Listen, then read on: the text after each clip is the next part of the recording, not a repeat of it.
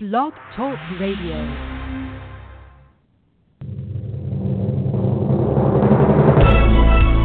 This is All About Wine on Blog Talk Radio, the talk show dedicated to the wine industry since 2009, featuring winemaker, cellar master, vineyardist, and tasting expert, Ron. Basically, what we're trying to do on this program is just trying to educate people and trying to make wine less confusing and more friendly.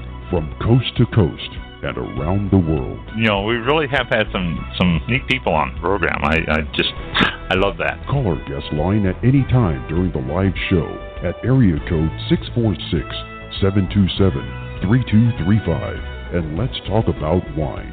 Again, the phone number to call is 646-727-3235. And now, All About Wine is on. Here's Ron. Oh, yeah.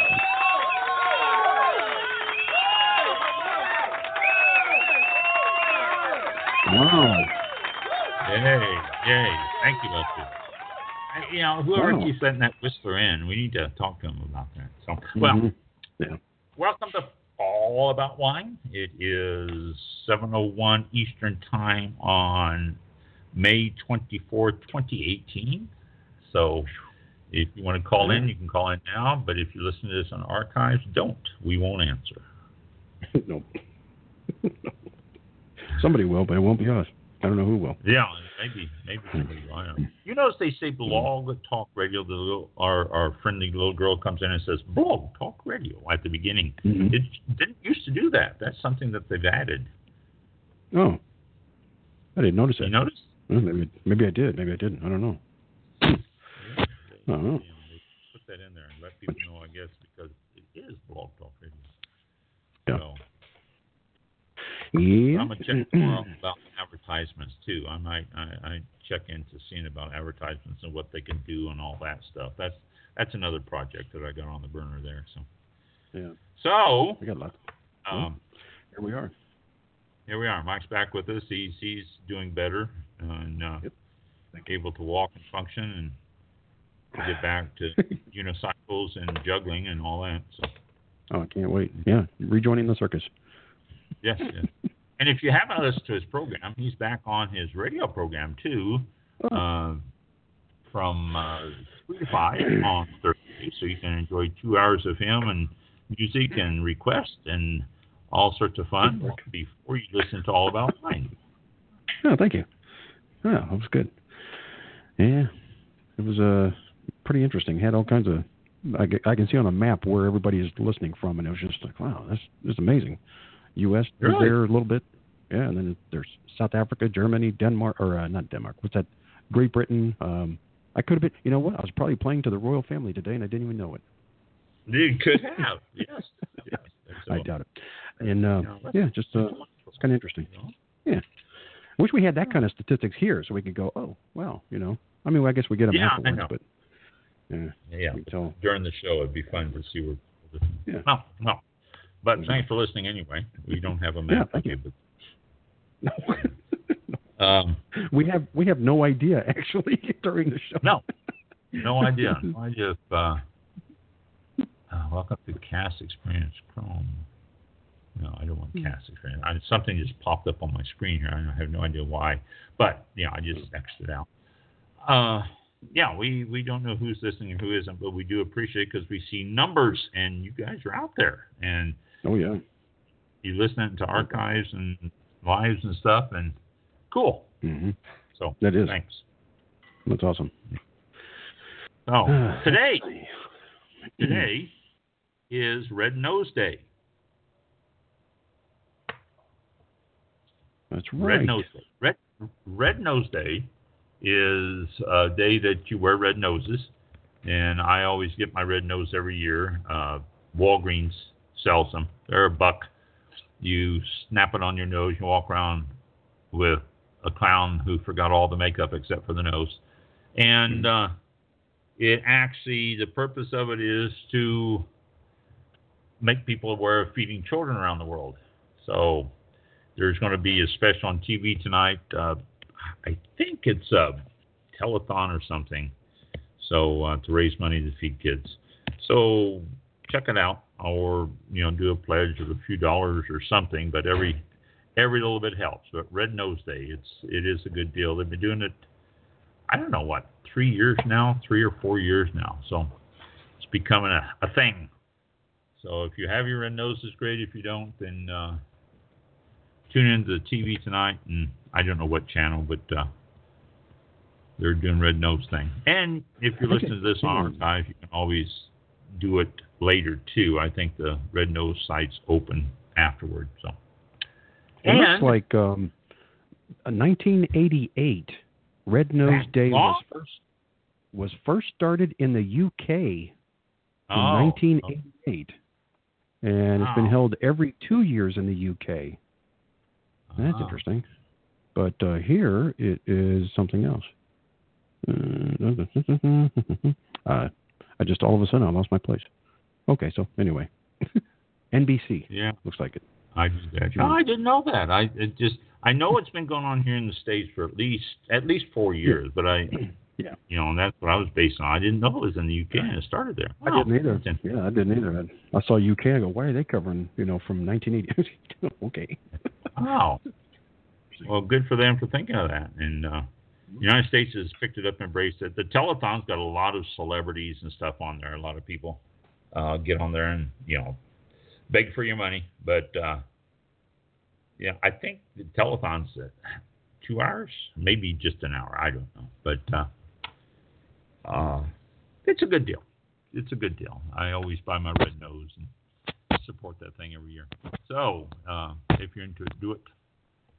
And I think they help kids all over the world too. I don't think it's just one country, but they do as much as they can everywhere. So it's not like we're going to help the kids in one place and that's it. It's all over. So, and another thing, tomorrow is Poppy Day, Red Poppy Day. This was started back in 1918, 1918. A British doctor gave a eulogy for his deceased friend, his friend who was killed during the war, and he mentioned something about the red fields of poppies and flounders, red fields of poppy. I don't have the story in front of me. I wish I did. But a lady picked it up. She went out and she thought that was great, did some poppies, sold the first one. Some businessman saw her poppy and says, here's $10, get one for all of us. And so she did, which was the first donation. But now it continues to be a big thing. The American Legion picked it up. The Women's Auxiliary of the American Legion picked it up. And the red poppy thing is all over the country, all over the world now. You can Red Poppy Day tomorrow. It's always the Friday before Memorial Day, which is coming up Monday, by the way. But it's always the Friday before Memorial Day, Red Poppy Day, and it honors those fallen soldiers and ones who have died in battle and stuff. So if you don't have it, I've gotten poppies. I get it every year. I'm an American Legion member, and I get it every year. I've got poppies hanging up on the little lamp that I have. And I've been, like I say, for years. I've got them going back to like 2001, I think, or 1999, somewhere around there. I keep getting the poppies. So Red Poppy Day is tomorrow. And so you can check that out, too. That's on the internet also. It's just remembering our fallen and lost military personnel during times of war. So that's coming up tomorrow. And then Memorial Day Monday. Memorial Day is a celebration of not just the first of summer, but of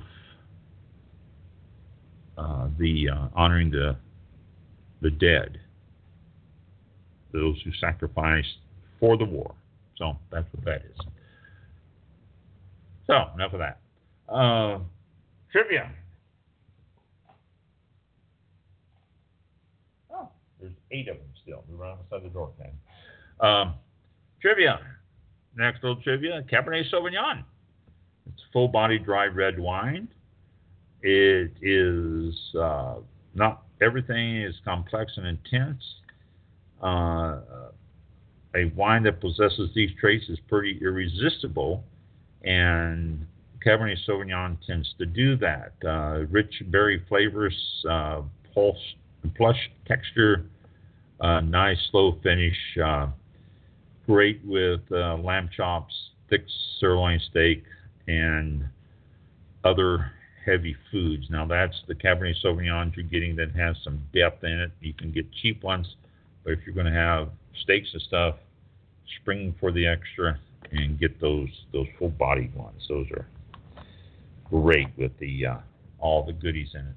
So, a little bit of trivia. Now, today is the 24th. Today is National Escargot Day. If you have not had your escargot today, do so. Tomorrow, now this is important here, everyone. Make note. Tomorrow is National Wine Day. Yay! Where's the needle?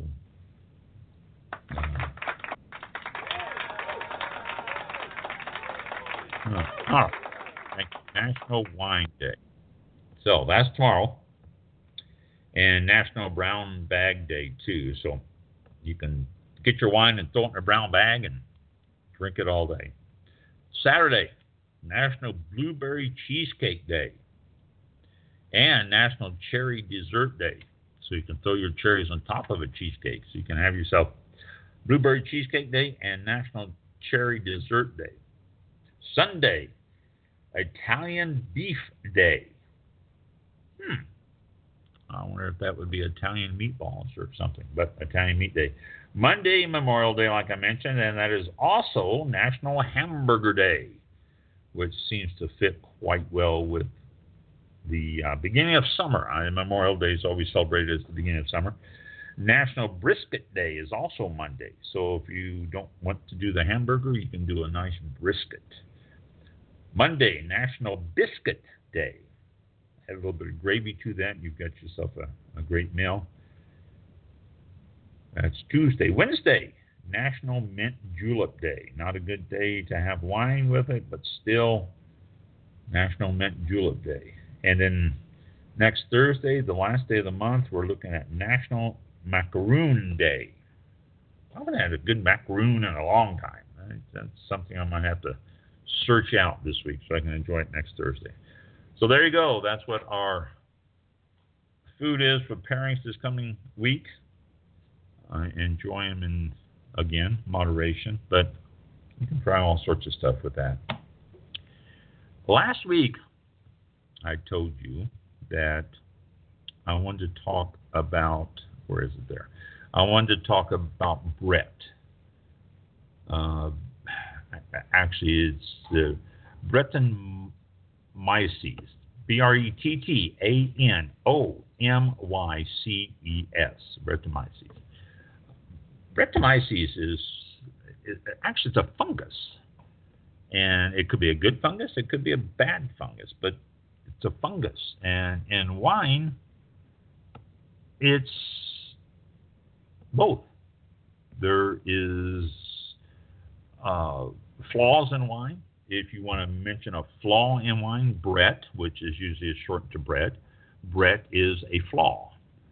Although some people think Brett is a blessing. Gives you a reduction in the Chardonnay, and it does an oxidative edge of barrel aging, picks up the acids and gives you more of a little acidic bite, and some drinkers like that. They like that little punch between the eyes with the acid. It's a earthy aroma ranging from spicy to putrid, actually. And it's probably the most polarizing, if you will, flaw of all the wine, or of all the flaws out there. Brett. What is Brett? Brett, like I said, is a yeast. It feeds on sugars, converting them to alcohol, carbon dioxide, and a range of other aromas and textures and stuff in the wine. It is a cousin of Saccharomyces, and Saccharomyces is actually sought in making wine. The dominant agent of wine fermentations is Saccharomyces, and very costly, but Brett is not quite as sought after as Saccharomyces.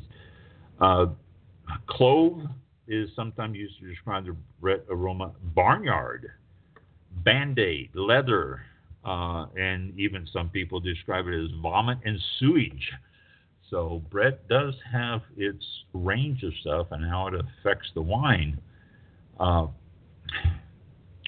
Two yeast differ in their growth patterns. The Saccharomyces multiplies rapidly in the must, and it devours the glucose and fructose and runs out on the alcohol. And the food that it eats on runs out before the alcohol level can get really, really high. Brett, on the other hand, grows slowly, which is part of the reason why it is not really noticeable several months after fermentation. And also feeds on a much wider range of stuff. Residual glucose and fructose are its favorites. Thus, it happily snacks on wine's unfermentable complex sugars as well as oak sugars. Because of this, used barrels are actually a common source of Brett. New barrels can support larger Brettanomyces populations. It just depends on how they're made and what is done with it. Being a yeast, though, Brettanomyces is technically a single-cell fungus. So it's one of the cell. It goes by two scientific names: one for sexual or spore-forming version, and one for the non-sexually producing form. Brettanomyces is the spore-forming version. It's actually noted as Dekkera, Dekkera. But this is rare in wine. You're not going to see Dekkera too often in wines. It can, but usually not. There are 5 known species of Dekkera and an infinite number of strains. I mean, you can. There's a lab, ETS Laboratories, big one in Napa Valley, has isolated at least 70 of these strains of Dekkera and Brettanomyces. And there's genetic variations that are always popping up. This is one of the problems with the aromas. You can't get any particular one sometimes because it can do all sorts of other stuff. It can give you the metabolic process, but basically it's shortened to 4EP and 4EG, which is responsible for the scents ranging from Band-Aids to manure in Brett, and also 4EG accounts for the clove and spice. They're both coming from the polyphenols found in grape skin, and it's much more common in red than in white. So that's why you find a lot more Brett in red wines as opposed to white wines.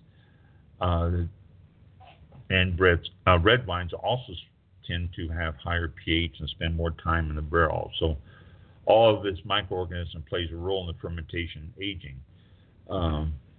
Only Brett is capable of synthesizing significant levels of 4EP and 4EG, which gives, again, some good aromas and flavors if they do it right, but you can't really separate them that much. A Brett-like wine is usually referred to when levels of 4EP reach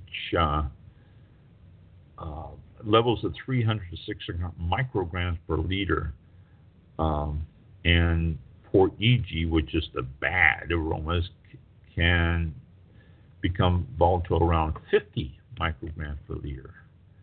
So it's a precarious bridge, if you will, to watch these and hope you get it. Breadiness is not only do people have different levels of sensitivity to the grapes and different levels of the wines, but they also have different concepts of it. The aroma wheel, you can look at that and see the bouquets of wines like Syrah, Malverde, and understand a little bit more about Brett and how it affects wines.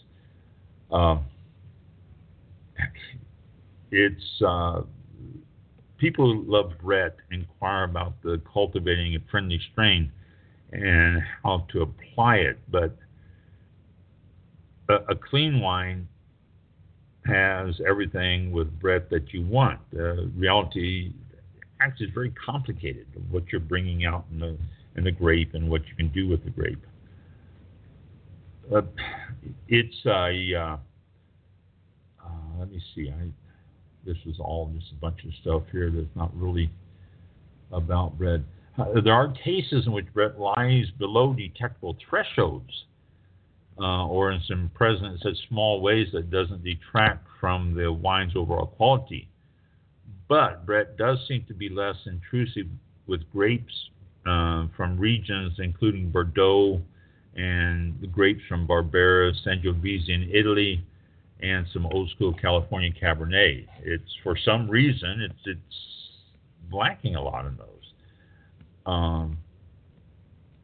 The Brett is perfectly fine in certain parts of the world. A lot of wine regions look for this little bit of flavor bite, if you will. The aroma, again, different people will pick it up and interpret it differently, but the aromas can also give you that little bit of barnyardiness that people find okay. They don't see a problem with that. They say that if you're going to have light meals, fish and delicate meals, then Brett's not going to work. Stay away from a wine that might have Brett because it will tend to overpower it. But there's really, it's hard to tell. Nothing more disappointing than open a bottle of expensive wine and the Brett is an overpowering ingredient. It's really a turn off and something that you just aren't ready for. Certain wineries and certain regions are associated with Brett. And even pre-2000 Bordeaux have been notably consistent with Brett. But some of the regions, like the Rojo region, Beaucastel Winery, have some of the world's most widely worshipped wines, and yet Brett has likely been part of that since the dawn of the vineyards and regions. So Brett's not it's not good, it's not bad. I mean, I can go and tell you all the different examples. I'm not going to. The international style that began in the late 1990s, early 2000s were characterized by higher alcohols and greater extraction, also a good amount of new oak. And though Brettanomyces is tolerant to a wide range of pH, it thrives in the lower acidity of super ripe wines. And the elevated alcohol levels can inhibit its development. The accompanying residual sugar also causes the Brett to be a powerful ingredient there, and it's compounded by the new oak. So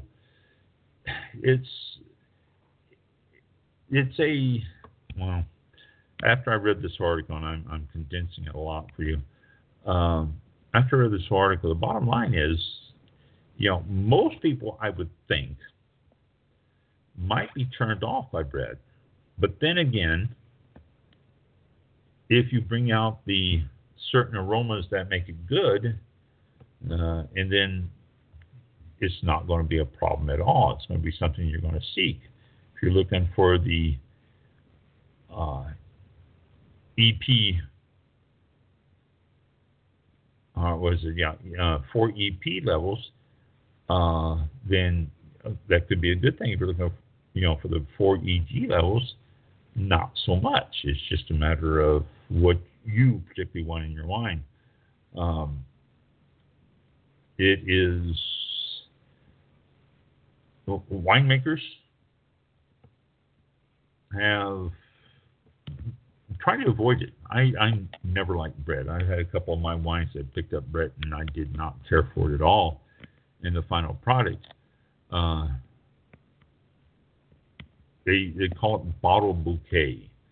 Even some people in areas other than, particularly Napa, called it the terroir of the wine, and which, the region. But, now they're looking back on it, and they think it was Brett that gave it the distinct flavors and taste back then. It's,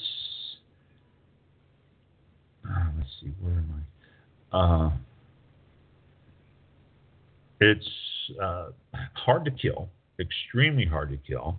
It can lie dormant for long periods of time and stay alive with very little or virtually impossible to eradicate from barrel once it's in the wood. If you can smell it, it's too late. You've reached the point where you can't do anything about it. And the best way to detect is early detection, because if it gets to the point where you can actually smell it, it's too late. It's going to be in your wine.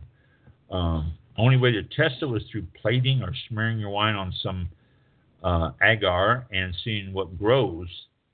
And this wasn't foolproof, because Brett can exist in a range of states, not all of which multiply on a culture plate. It is not always either just alive or dead. There's a continuum in between the cells, which can be viable and continue to grow once it gets an opportunity. Exposure to SO2, which doesn't kill the cells, does enfeeble them or does cause them to shrink, but it doesn't kill them. Then they can spring back to life and start munching their way through everything and creating the aromas and all that. So it's a nasty thing. Once it's been identified in a wine, there's not a lot you can do. Prior to bottling, there are too many opportunities for reinfection. And once it's bottled, then it can continue to live on some of the sugars in there. So it's a nasty thing. Brettanomyces. I cleaned and cleaned and cleaned when I was doing the winery and making wines. I cleaned to the point of just almost obsession. Only 3 foolproof ways to get rid of Brett, and one is pasteurization. The other is the addition of Velcorin, and the other is sterile filtration. And pasteurization obviously has this drawback because you're superheating a wine. And Velcorin is also just as controversial. And Velcorin is toxic to humans if consumed shortly after the application, so you have to let it go. But it's also evaporation. Velcorin is used in fruit juice and sports drinks quite a bit in the industry. But it only works to a point. Velcorin is a great tool, but only guaranteed to be effective up to 500 cells per milliliter. And when you start looking at Brett, that can surpass that, and they can survive. So, Brett absolutely can affect a white wine, and just as much as it can red. Not as often and not as common, but it can affect white wines. And the best way to understand that is Chardonnay. When you start getting different flavors in Chardonnay, that is Brett coming out in it. Bone dry wines can be affected by Brett. Research indicates that as little as 0.5 grams per liter of residual sugar can support a population of Brett. And so, 0.5 grams per liter residual sugar is low. That is a dry wine. Alcohol is a source of stress to Brett, just like any other yeast, but it's just a little bit tougher, so it can survive better than the Saccharomyces. Sulfur dioxide does not kill it, it only weakens it. Only Valquerin, if used properly, and pasteurization can kill it. And only sterile filtration can remove it from a wine. But when you start doing a sterile filtration, you are also moving other stuff. And Brett does not diminish with time. While the aromas and the other aromatic compounds may evolve and quit with time, Brett can live in a wine bottle for an indeterminate number of years. Sulfur breaks down over time, which can be sufficient to wake Brett up. This is why Brett blooms are more prevalent in warm places or under poor storage conditions. And the wine you drink in Miami may be widely different than the wine you drink in Stockholm if there is Brett involved. So, there you go. Nasty bug. Nasty bug. It is something that nobody in the wine business really embraces, although it can be good, but not really. Not something that you really want. So there's more you want to know about Brett. I saw an interesting show the other night, last night it was, on DNA. And they talked about CRISPR. And Mike and I talked about CRISPR. Actually, Mike sent me a little link to it about a year ago. I've been looking around and following it and all that. CRISPR has a big old long name, which I'm not going to attempt to pronounce. But CRISPR can be used. I thought it was getting about time to go to bed. Too early. CRISPR can be used to possibly stop phylloxera by introducing a piece of DNA by CRISPR into the grapevine. It can stop, and well, actually not stop it, but make an immunity to the grapevine. So new technology is coming. New technology is expanding all the time, and it's genome editing is what it is. I suppose you can call it GMO, genetically modified organisms. But if you can save yourself a lot of money, I guess you have to label on it this grapevine was genetically modified so that it won't get phylloxera. Then would people stop buying it? I don't know. This is something we talked about before, and I'm getting into that gray area again. So, but CRISPR in grapes to get it to fight other diseases, including molds and stuff, a possibility for the future. And also with the warming of areas in the country and around the world, it might be something that we need. Let's see. What else? Oh, here you go. This is something that caught my eye. You start naming wine growing areas around the world. Where can you get grapes? Where can you get wine? Wait a minute. Let's do another quick trivia line here. Cloying, C-L-O-Y-I-N-G. Wines aren't supposed to taste like bad wedding cake or ground up children's aspirin. For that reason, a wine with unbearable candy-like sweetness, a cloying wine, is considered flawed, or at least not very good. Even dessert wines should never be so sweet that they are cloying. So, you don't want super sweet, you don't want a cloying wine. You want one that is just sweet. So, And then, let's see, what's this? Before I start talking about what I just hinted at, let me give you another bit of trivia here. Label collecting. I've mentioned before that labels are a multi-million-dollar business. Label collecting. Remember when not so long ago, after having an especially wonderful bottle of wine in a restaurant, you asked the waiter to soak the label off for you? Today, removing a label to keep as a memento is almost impossible, and collecting wine labels is no longer as popular a hobby. That's because most wine labels are now backed with a permanent type of glue and are applied to the wine bottle automatically as the bottle travels along the bottling line. These so-called pressure-sensitive labels are on for good, almost. Many wine accessory shops now sell large sheets of clear plastic, the adhesive side of which can be pressed against the face of a label. As you pull the plastic away, the top layer of the label with its image is pulled away too. Once you trim the plastic to the label's dimensions, voila, you've got a perfect label with a clear protective covering to boot.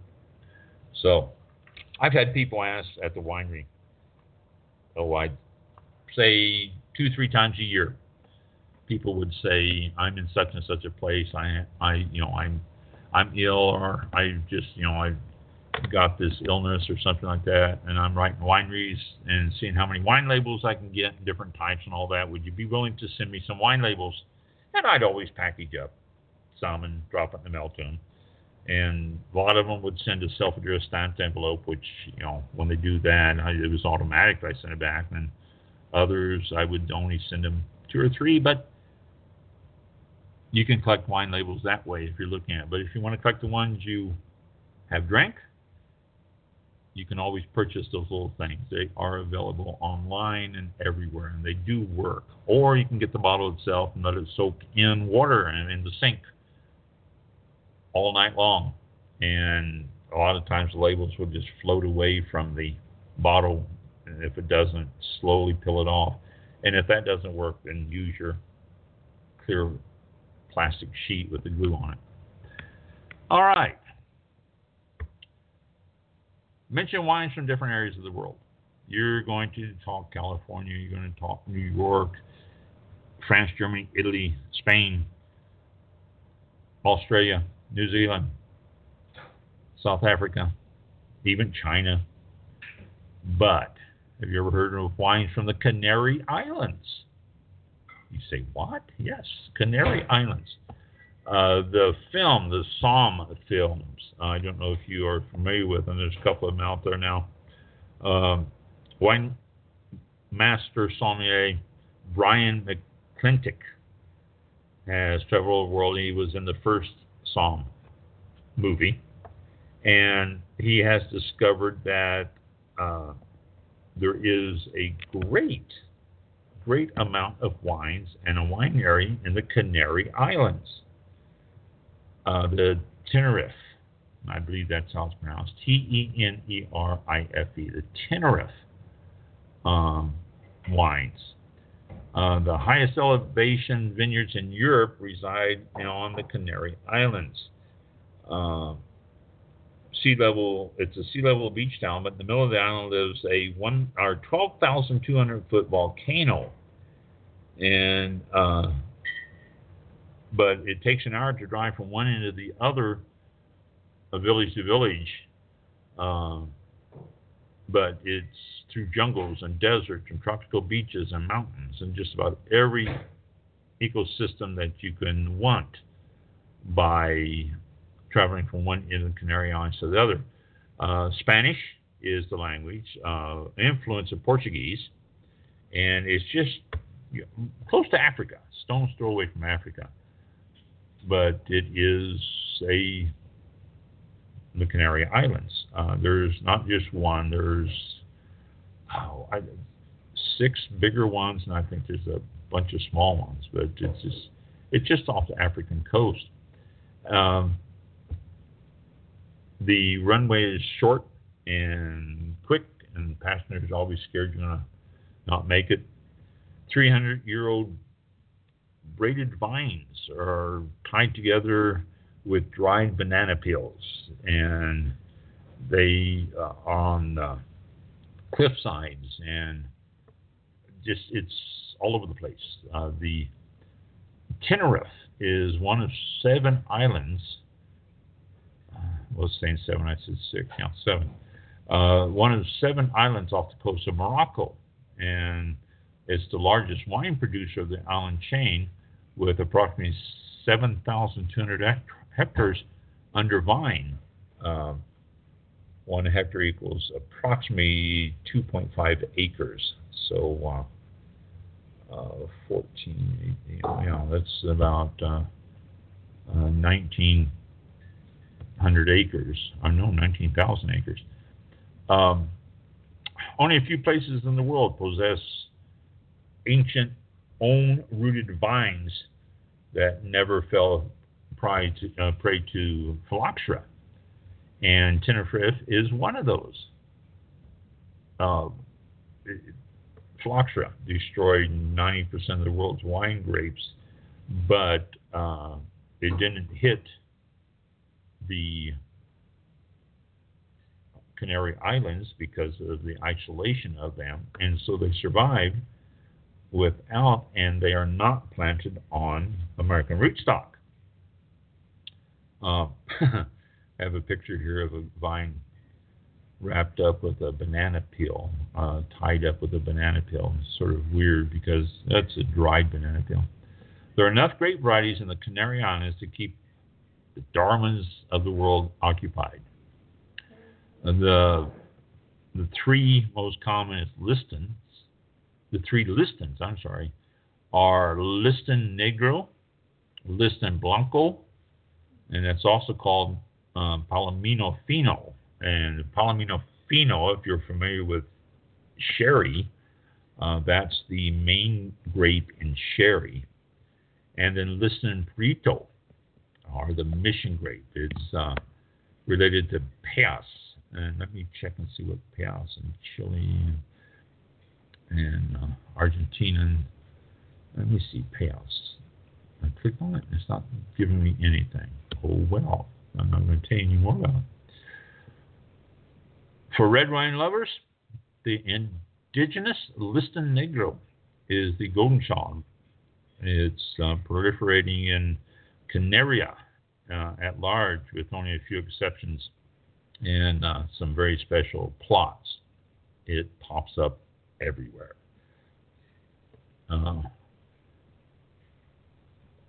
Found a special, and this guy wrote this. Found a special wine from the Ortava Valley. This is one of Tenerife's 5 DOs, or Dimension d'Origine. And let's see, does it listed here? Yes, it does. Tenerife's when you're looking at a map, it's toward the left of the other islands, and it's got, I can't read it because it won't make it bigger. No, it won't. All it does is all right. Let's go back to here. The first wine that he tasted was from a place on the northeast part of Tenerife called Taganan. And it was a blend of just about every variety that they grow there. When asked why, they said because it's delicious. So why not blend instead of doing it? And he said instead of doing it, it's just not possible to do just one grape and get any quality. So blending is the reason. The other vineyard he visited is known as Jurassic Park. It's the Taganan Vineyard. Tourists flock there to take pictures because of the view overlooking the ocean and the hills and all that. They had to put up a sign that by the grapes that said poison because people were picking and eating the grapes. Roberto, a Tenerife native. Stay away from Taganon saying, don't complicate things. I'm lost on that there. 65-degree pitch with no footholds, and they pick the grapes by staying close to the road and tying ropes and stuff around to get up and down. There is a variety walking through the vineyards is foraging. This stuff. Oh, here we go. Tenerife Island. This breaks it down to the different areas. Tenerife is split into 5 DOs, or denominated regions. They are the Ortova Valley, which is a lush garden of a place comprising about 9% of the island's vine acreage, which is located at the top, middle. The Tocarante Centollo is another region. Yucatan Diante, Albona, and the Gumar Valley. So, these are the regions of the area that in the Tenerife Island. Although Gran Canaria, La Gomora, and let me go back here. La Palma, El Hierro, and La Lanzarote all have grapevines planted on them, and all make wine. So, of these 7 main islands of the Canary Islands, 6 of them are actually wine regions and grape vineyards. This is the Ortova Valley is a north-facing, but it's close to the equator. But as you get up into the mountains, it starts cooling off. It says every 100 meters, the temperature gets cooler and the topsoil gets a little more shallow, and it starts exposing the volcanic earth.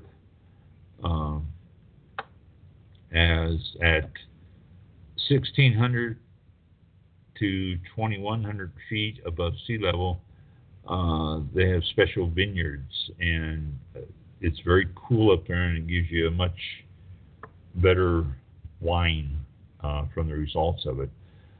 12% alcohol, 12.6.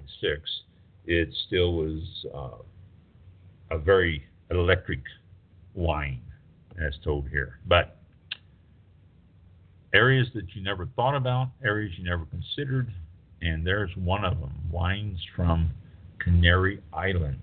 If you ever find one, then give it a try. I've never had one. I didn't even know that Canary Islands made wines, but now I do. So something to check out if you're looking for wines from different parts of the world.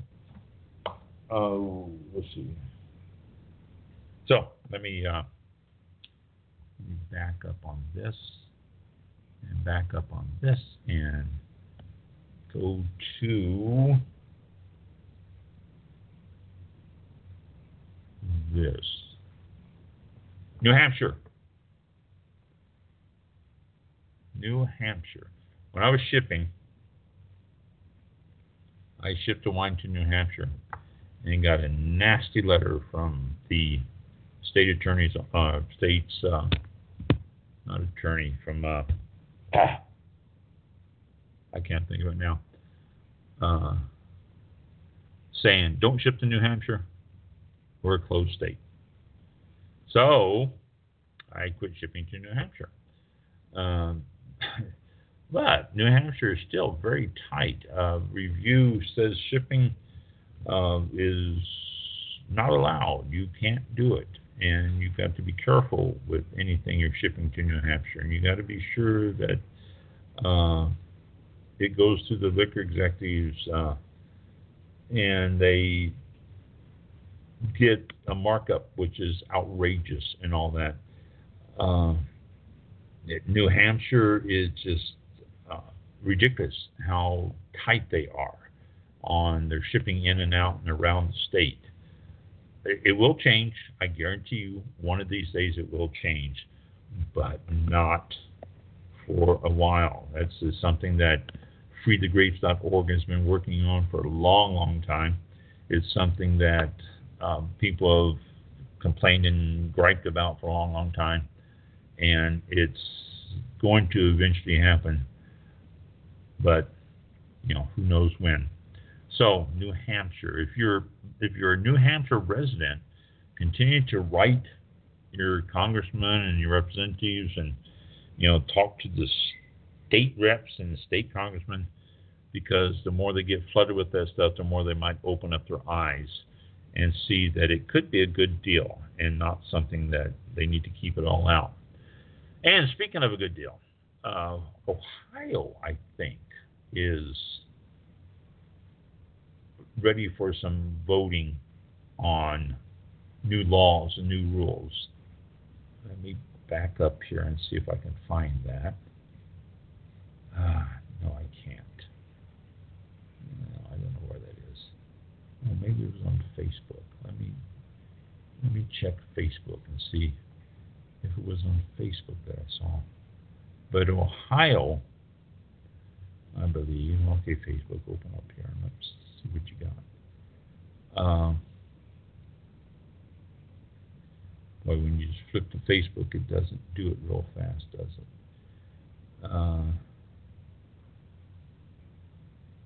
Seeing all sorts of new stuff. That's the thing with Facebook. You can't just leave something there and expect to see something happening with it, because it doesn't. Facebook throws all this stuff up in front of it, and you can never find it. But I believe it's Ohio. I want to say it's Ohio, but I may be very wrong. I'm not sure. Illinois, Ohio, something like that. I can't find it right now. freethegrapes.org, saying if you live in those states, contact your congressman and your representatives. Tell them that you want direct shipping available and to stop some of the antiquated laws. And here I did find it. Delaware. Boy, I was way off, wasn't I? Delaware wine lovers. He says, for 10 years, the Assembly has considered winery direct shipping, but has chosen to continue the archaic ban. This year, you're even closer than ever. So take 2 minutes to personalize a message from freethegrapes.org to your state lawmakers to remove that flaw and tell them to support House Bill 165 coming to a vote on June the 5th. Delaware. If you live in Delaware, do this. Do this now. Go to freethegrapes.org. You can click on that, and it will give you the link so you can just sign the letter that they have, or you can write your own personal one, or however you want to do it. But there is a vote coming up on June the 5th, House Bill 165, that could let direct shipping happen in your state. So, Delaware, do that. The more letters they get, and it works too, believe me, it works when people do it. I've talked to different people, and it's amazing. If enough of you do that, then they look at it and they take care of it. So, Delaware, freethegrapes.org, get in there and do your thing. All right. Now, let's see, what else? Okay, this is, let me cover one more thing here. And then I think I'm going to close for tonight. We've talked about droughts going on all over the place and how droughts are affecting different areas and all. But there is another drought taking its toll on South Africa. It is the worst drought in living memory, they're saying, in South Africa's Western Cape, reducing the grape harvest and adding pressure to the region's centuries-old wine because of the lack of grapes. The latest report says that wine production was down 15% from last year, which was down. This is going to give a shortfall of 170 million liters, and it's going to cause prices to raise by as much as 11% because of the drought. The wine sector in that part in South Africa dates back to the early 1650s, first brought over by the European settlers, and employs 300,000 people directly and indirectly, with a $3 billion hit to the economy in 2015. The drought, which has been declared by the government there in the main wine-producing region outside of Cape Town, it's affecting the grape crops tremendously. It's also decimated the wheat crops, apple, pear, and grape exports, which most of it go to Europe. It's affected those. The amount of land that's been used for grapes over the last decade has shrunk by 9% because of the continuing type drought that's going on there. They're blaming on global warming. Wine output fell to its lowest in 60 years due to unfavorable weather. It's a slight increase in some areas, but overall it has come down a lot in production. It's a major, east of Cape Town, major tourist attraction. Visitors go there and visit and do wine tastings every year. And the crops and the wines have been affected because of the historic drought. So South Africa, Cape Town, South Africa area. So if you're planning a trip there, then keep that in mind. And that's it. I think I'm going to end it for tonight. A couple of reminders. Today, Red Nose Day, and tomorrow, Red Poppy Day, and then Monday, Memorial Day. So be safe if you're traveling on the weekend. Be sure you're safe out there. Yeah. Yep, it's a big weekend. Very, very big. Not sure about maybe traveling, but yeah, it's definitely going to be busy out there. So, yeah, careful. Oh, it is almost 8 o'clock. You got one more? I got something to point out here. Paso Robles, downtown Paso Robles, is having a Wineries Releases video series. Starts on, it's already started. The first one is started on May 17th, and you can subscribe to it and watch the videos. It talks about the different wineries and the 14 sub-AVAs within the greater Paso Robles wine region, and all sorts of stuff there. So that's coming up. I'll see if I can't put this link onto our Facebook page here, so you can click on it and see that. But videos for Paso Robles is coming up there. Then Walt's Vineyard Estate is having a dinner coming up on Tuesday the 12th at 6:30. Walt's Vineyard Estates is located in Pennsylvania, Manheim, Pennsylvania. They are it's a 4-course wine pairing dinner prepared by executive chef. Limited seating. It is $75, tax and gratuity not included. The menu: first course, jumbo lump crab avocado with Sauvignon Blanc. Second course, strawberry and goat cheese salad, baby spinach, balsamic vinaigrette with a 2017 Stagel Rosé.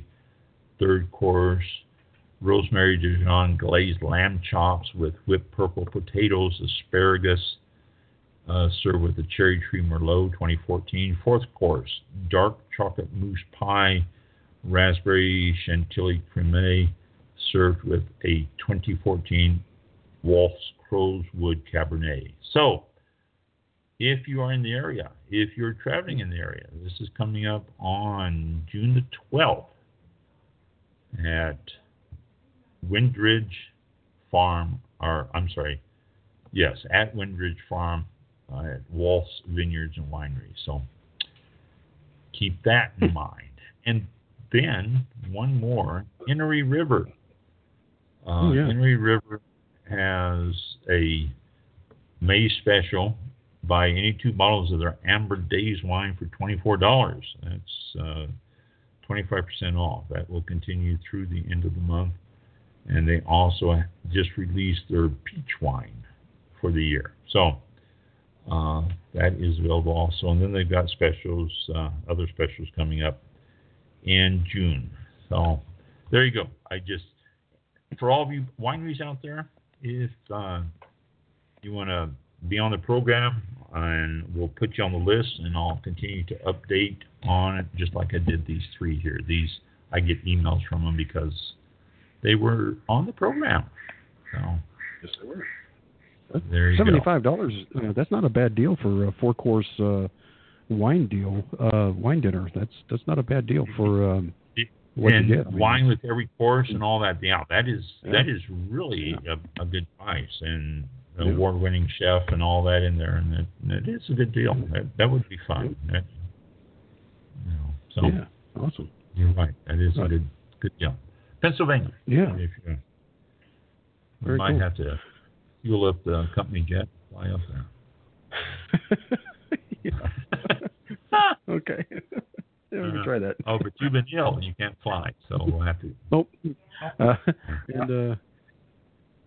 I just heard myself echoing. We will. And Henry River, that's another good deal for 2 bottles of wine there. That's a good deal as well. So, and their very good. Days is a nice wine.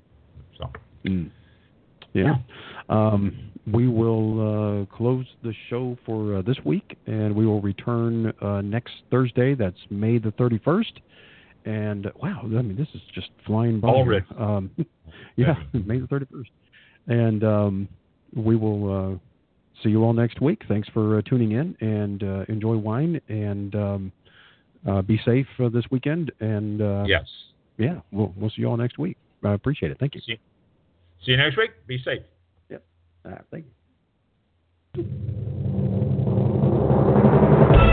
This concludes tonight's broadcast of All About Wine on Blog Talk Radio with your host, Ron. For show information, links to All About Wine on Twitter and Facebook, or to be a guest on this show, visit the show website at www.allaboutwinebtr.com. Archive shows are available for download on iTunes or on our show page at blogtalkradio.com/allaboutwine. Thank you for listening. Drink responsibly, and we'll see you next time on All About Wine.